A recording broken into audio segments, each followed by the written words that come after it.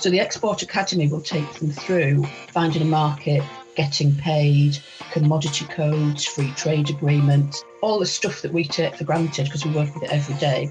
It makes it understandable and manageable. It's bite-sized chunks. Welcome to UmiCast. I'm Nikki Clark, Chief Executive here at Umi, and today is all about exporting. Whether you're wondering where to start or you know what you want to do, but you're not sure about the best route. By the end of today's podcast, you'll be inspired to push on with your exporting ambition, but you should also have a clearer understanding of some of the key things to watch out for and where exactly to go for help. And I've got two guests with me today who are going to be perfect for helping us navigate our way through that. I'm joined by Caroline Wilson, the Department for Business and Trade Strategic Partnership Manager for the Northern Powerhouse, and also Amanda Rowan, one of the Department for Business and Trade's International Trade Advisors. So, as I say, absolutely perfectly placed to help us understand more about exporting. Caroline, good morning. And can I come to you first? Would you just introduce yourself and tell us a little bit about yourself? Yes, good morning, Nikki. Thank you very much for inviting me to be part of this podcast. As you've mentioned, my name's Caroline Wilson, and I'm the Strategic Partnership Manager in the Northern Powerhouse, with particular responsibility for the West Yorkshire Combined Authority and York and North Yorkshire. But that said, I work alongside my colleagues right across the Northern Powerhouse, so hopefully we can support partners wherever they're based. My role is to build the ecosystem of partners looking to support and promote the work of the Department for Business and Trade, and to support those partners to update their networks on up-to-date information on international trade. Really interesting. And of course, you know, the world we live in today is all about partnerships, really, isn't it? And particularly when you're trading on a global platform, having access to networks, people who have done their, you know, been there, done that, also who'll collaborate on things like product development is absolutely crucial. So that sounds absolutely perfect. And we'll hear a little bit more about that in a moment. Amanda, hi. Hello. Hi. Thank you. So tell us what an international trade advisor does and how you came into that. Well, how I came into it was through actually working for BE Group many, many years ago. And seeing some trade advisors at work and thinking they look really happy and engaged in what they're doing. And I went to talk to them and find out what they did. And I thought, oh, one day I'd like to do that. Now, it took a circuitous journey through living in Spain and coming back and doing all sorts of things. But I joined the team 2 years ago this month. And I work with a team of colleagues across the Northeast. And we've got a northern team, which is sort of from Newton Aycliffe, like Durham up over, Newton Aycliffe and Durham up over. And then we've got the Tees Valley team. And we work with local businesses of any size. It's a bit of a myth to think we only work with SMEs, because we don't.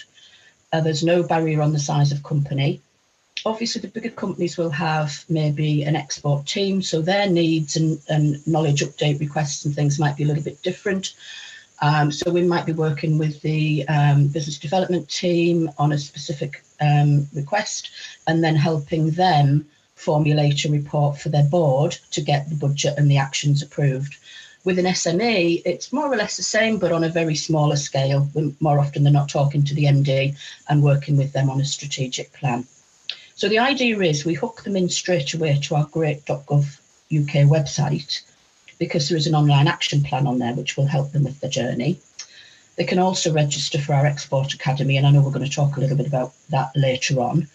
And they kind of underpin the work that their international trade advisor does. So we're kind of a combination between a coach, an advisor, and a critical friend.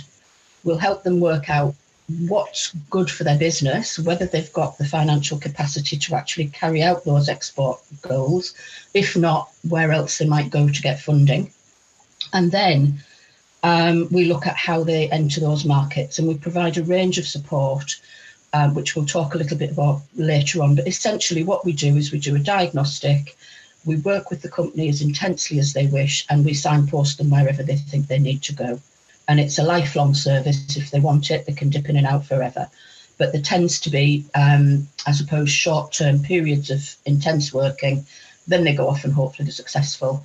And then they come back when they want to explore another country or maybe take another product to the same country they're already in.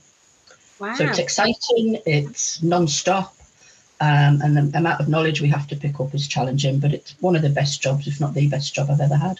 I love it. Wow, sounds great. And so I guess the key takeaways just from that brief introduction that might be, as I think you mentioned, a surprise to some, is that the service that you provide, which is a government service, it's part of the Department for Business and Trade, is available to any business. So any business of any size in any sector, and better still, you can come back on multiple occasions to explore new markets, potentially get some advice if there's been profound changes in how you export and what's required to underpin it. So we'll come back to that in a minute, Amanda. It sounds like we can get some really, really useful information there and advice for our listeners.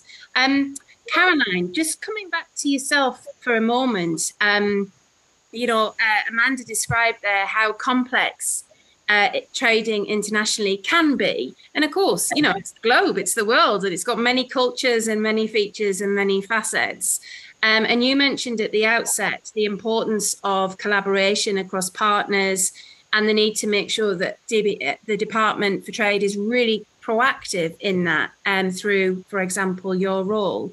Could you describe to us kind of holistically for any businesses that are listening, and particularly businesses that are listening within the Northern Powerhouse region, what kind of things you're coming across at the moment? What's the landscape like with reference for exporting? How well are we performing and so on? Well, I think overall we're performing very well.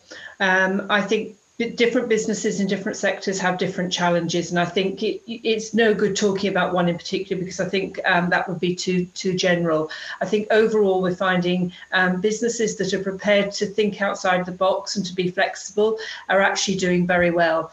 I think the way, from my role and what I do, is actually making sure that the partners that we're working with, whether that be trade associations or solicitors or IP lawyers, whoever they may be, are actually aware of the services we offer. But more importantly, we're aware of the services that they can offer our clients. Because I think, although we're a government department, we don't profess to be able to offer all services to everybody. So by being able to signpost people to where they can get actual on the ground advice is really important. And I think certainly from my point of view, what I'm trying to do is make sure that there's no wrong door. Some people say they would like to export or they would like more advice, but they don't know where to turn. So by making sure that we've got a really good ecosystem of partners who are actually working in this space, who actually know what each other has to offer, we can offer a no wrong door scenario to businesses. So it doesn't matter who they turn to, whether it's their growth hub, whether it's their accountant, whether it's their solicitor, they should also be able to help signpost people to the right place for the right bit of information that company needs. Yeah, I think that's absolutely crucial because, of course, I spent a few years trading internationally, about 5 or 6 years actually, trotting around the world, and I had an absolute ball in the drinks industry, the soft drinks industry, and I had an absolutely fantastic time. But when you're exporting, it often leads on to other business issues or other business opportunities as well. So, for example, looking at things such as how you best finance your business when you're exporting, and if you're trading in foreign currencies, how you manage your risk associated with that. So it naturally, doesn't it? It naturally kind of morphs into some broader business challenges. So if I come back to yourself there, Amanda, we touched on there a moment ago about the Export Academy, which has an absolute wealth of information on there. And perhaps if you can touch on as well, if somebody's literally just starting out or, they've got an inkling that their product or service might be right for an international market, where do they start? Just try and boil it down to a really practical level for us and talk us through the Right. Okay. The first thing they need to do is they need to get in touch with our helpline. And we've got a desk-based international trade advisor service. And they tend to deal with brand new exporters or smaller SMEs. And they will do a quick diagnostic with them, and they will usually route them to the Export Academy. So the first thing the business needs to do is get in touch with us. They need to register on the gov.uk website, and they need to register for the Export Academy, because once they've done that, they will get all the updates about the modules that are available. Now, what I would say is anybody who's got an export idea, that's fabulous. We want to hear about it. We want to help. But my advice is always begin with the end in mind. And the end in mind is a profitable export with a prompt payment and the opportunity for repeat business. So they're the things I would filter the idea through if they're trying to do a bit of work on their own. But if they log onto the website, they can do the action plan themselves.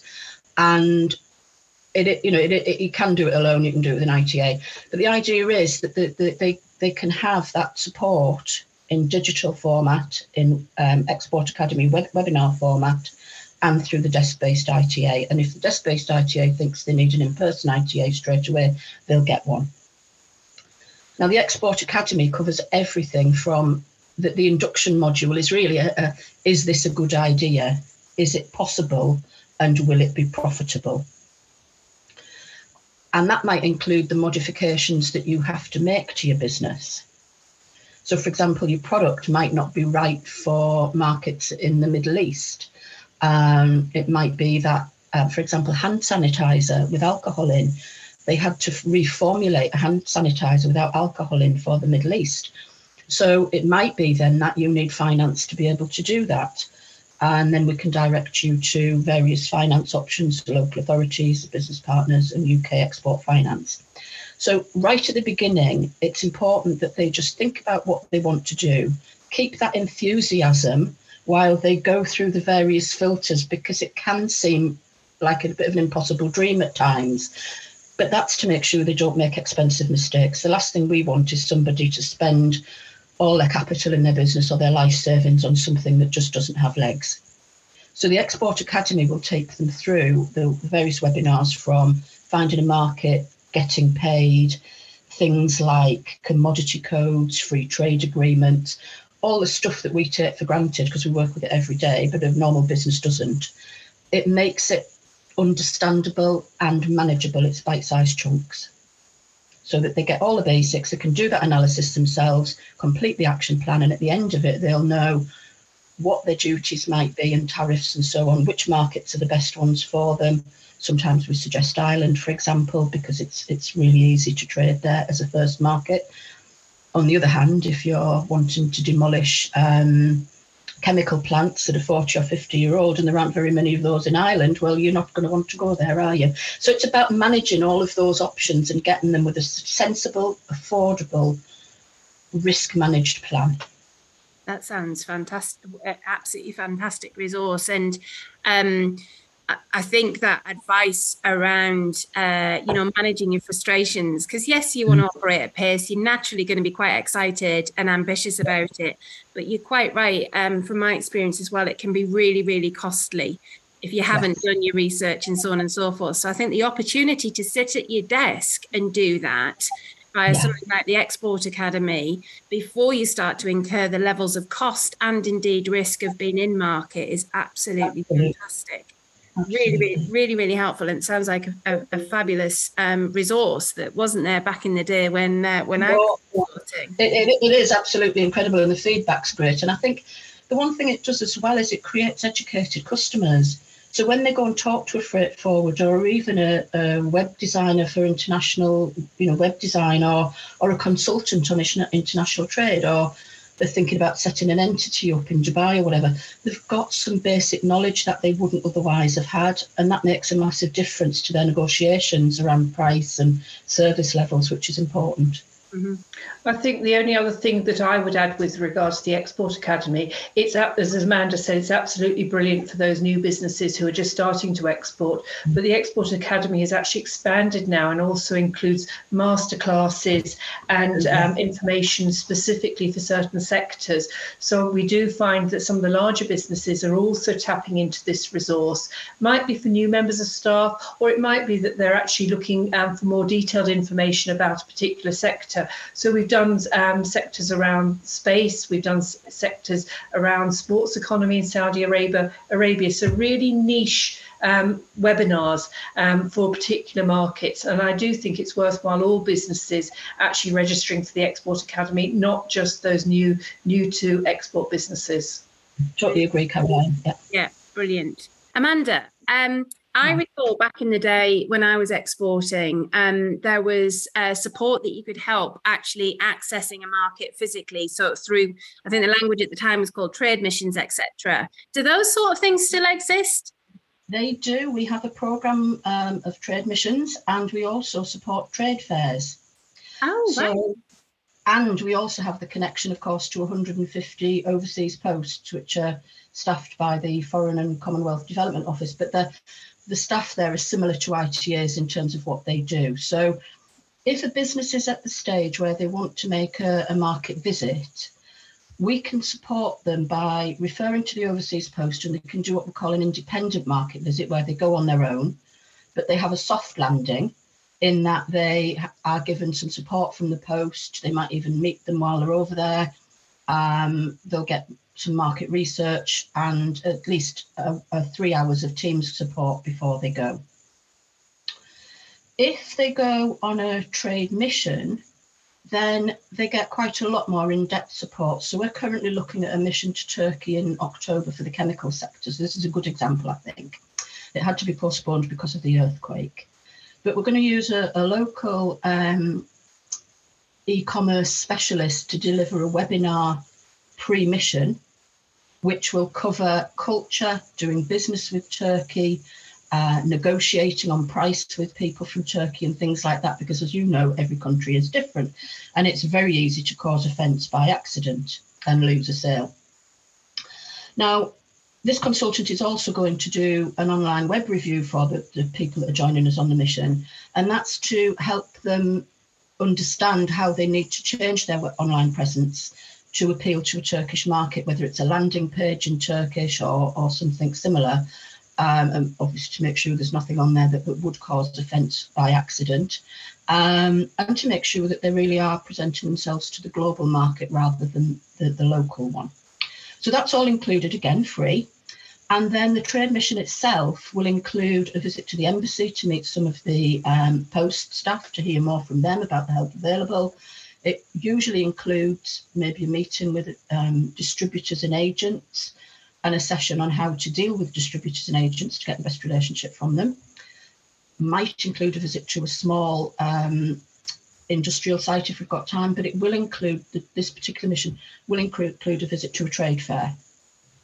And then we've got a day on Meet the Buyer, where we get companies to match. So if you think like online dating is a bit of a crude metaphor, but it's companies that are, say, looking for a particular chemical from the UK and companies that make and sell that chemical, and we match them.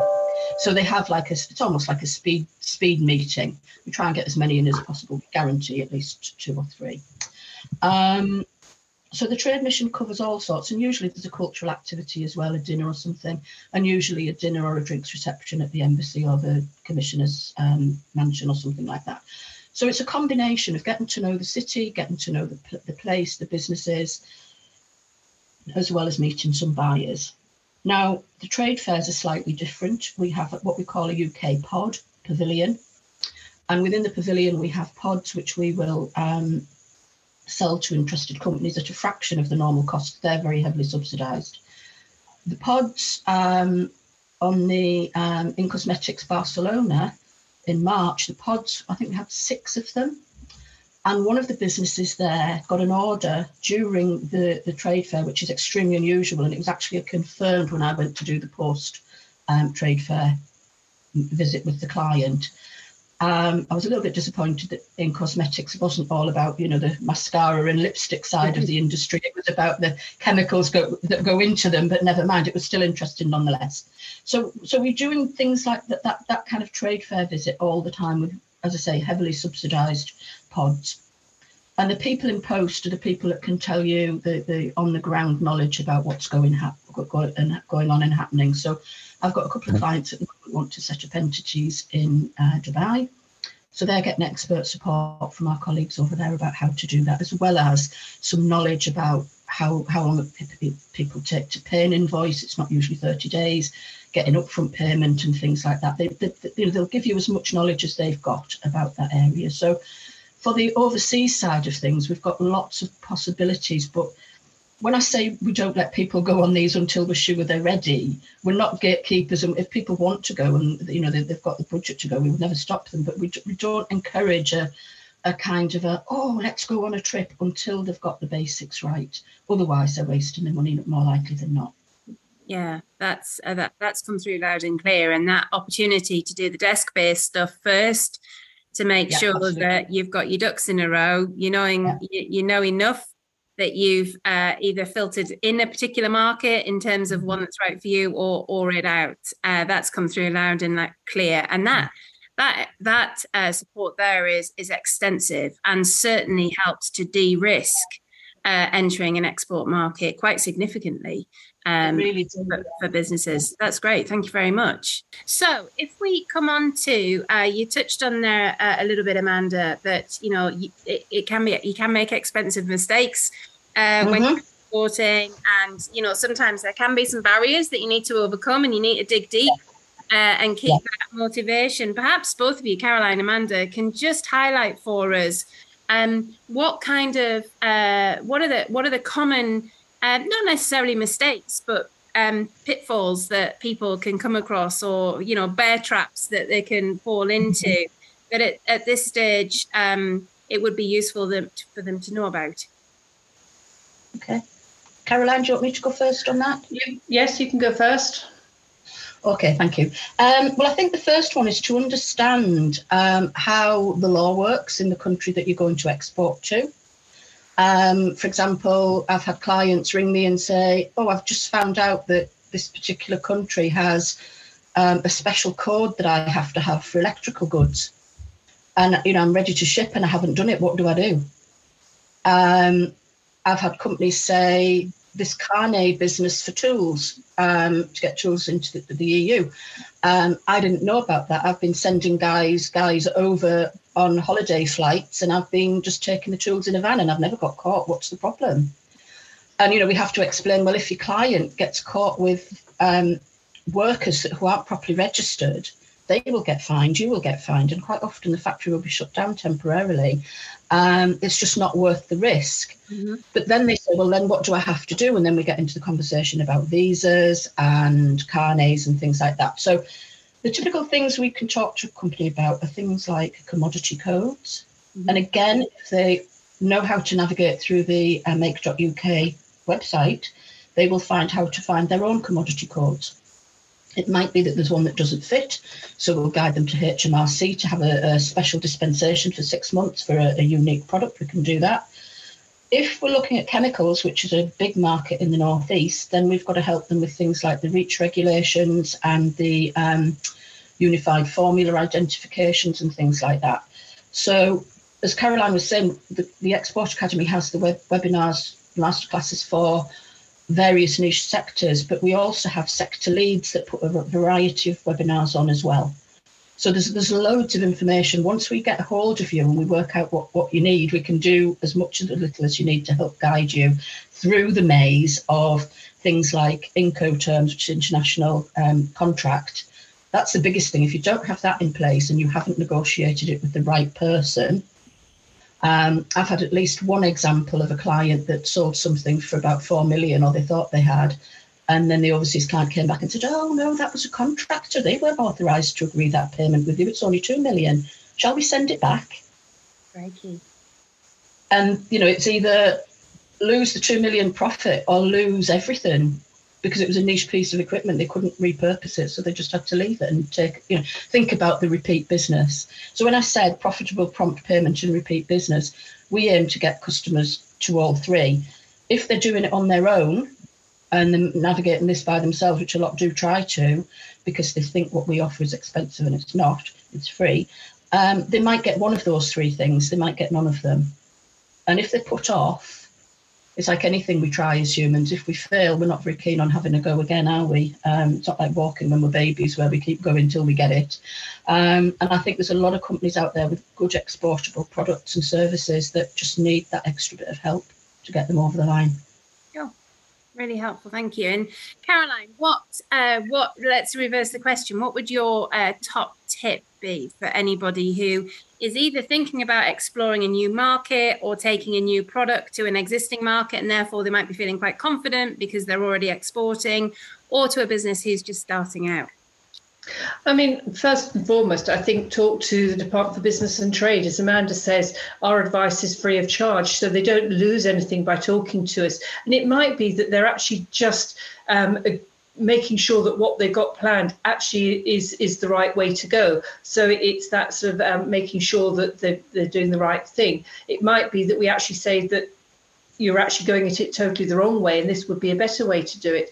So I think gain that free advice, but also make sure that they do their research very carefully and understand the market that they're going to, as Amanda says, but also appreciate the impact that it might have on their current business, whether that's positive and negative, making sure that they've got finance in place. So I think it's doing that planning early on and doing the research. And once they've got all that in place, then actually exporting will be much, much easier.